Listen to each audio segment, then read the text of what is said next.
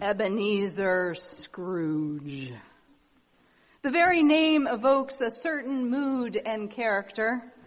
Charles Dickens had such a way with words, he's said to have put over a dozen into the English language. The most well-known is the main character of A Christmas Carol. To be a Scrooge, in case you don't know, is someone who hoards money and spends as little of it as possible. But more than that, Scrooge is the epitome of a miserable person. As Dickens writes, he carried his own low temperature about him always. No beggars implored him to bestow a trifle. No children asked him what it was o'clock. Now, when it comes to the celebration of Christmas, Ebenezer Scrooge declares, "It is a time for finding yourself a year older and not an hour richer." Now, there is a lot about the commercialism of the winter holidays that I cannot abide. When they started putting up those Christmas displays back in October, I myself exclaimed, "Humbug!"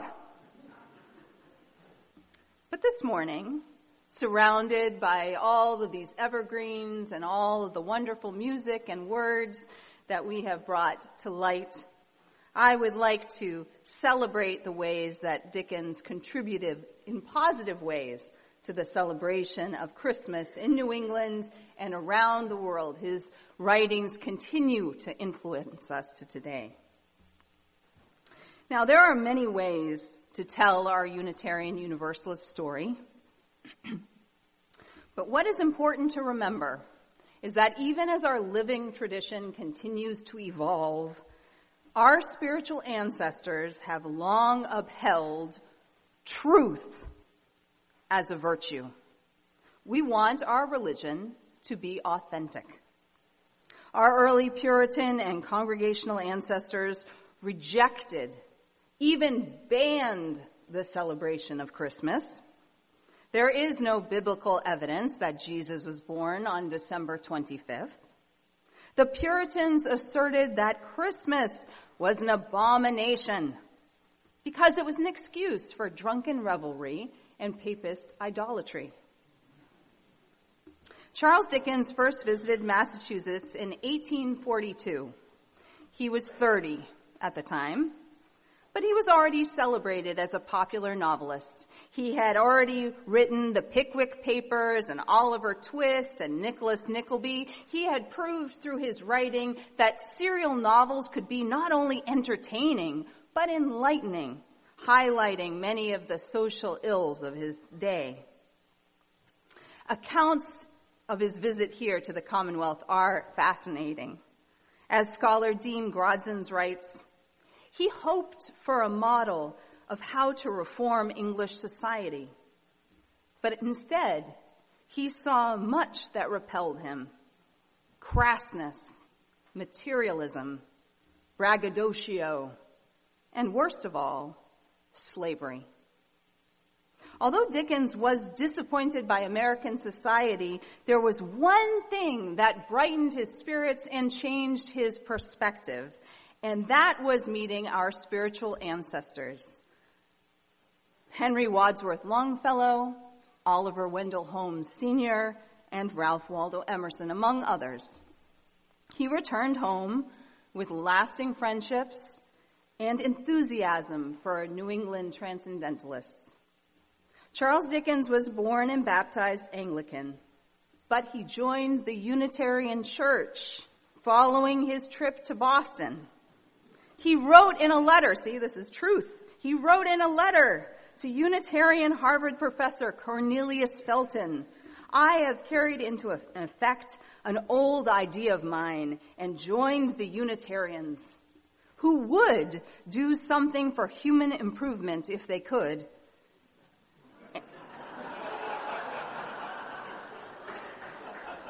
and who practice charity and toleration." End quote. Around the same time, some church leaders began holding services to offer a more spiritual focus for Christmas instead of that drunken revelry we talked about earlier. And Dickens not only attended the little Portland Street Chapel in London, he became friends with its minister. It's said that a Christmas Eve service offered by the Reverend Edward Targett inspired Dickens to write A Christmas Story. Now, it should go without saying that there was not a large market for Christmas stories at that time. In the 1840s, Christmas was still not a major holiday. Most people worked, as usual. This was the height of the Industrial Revolution. That fog that you hear about rolling in the London streets was actually air pollution caused by coal. Dickens knew firsthand the hardship of poverty and child labor. As a child, his father was thrown into debtor's prison, and he spent some time working in a blacking factory. He began writing his little carol in 1843, and he finished it in 1845. He had some feuding with his publishers, so ultimately Charles Dickens financed A Christmas Carol himself. The first edition has a lavish binding, gilt edging, and hand-colored illustrations. But the price was only 5 shillings because he hoped that people would buy it. And they did. It was published on December 19th, 1847, and it was sold out by Christmas Eve. By the time Charles Dickens paid his second visit to Boston in 1867, some things had begun to change because there were so many immigrants to our area. They had brought some Christmas customs with them. But it was not an official holiday, not in Massachusetts or even in New Hampshire. Children still had to attend school. People were expected to work on Christmas Day. Dickens was welcomed as an even more celebrated person, and he gave public readings of A Christmas Carol to large audiences. When Dickens characterized that puritanical view of Christmas as, well, Scrooge-like, some people had a change of heart. It is said that an American industrialist named Fairbanks was so moved by Dickens' reading that he closed all of his factories and he sent each worker a turkey. So many of our beloved traditions are influenced by this period and our Unitarian beliefs. Christmas is a time set apart from our routine of work and school. Many of us still host gatherings or attend a meal and spend time with children by a tree or a fireplace.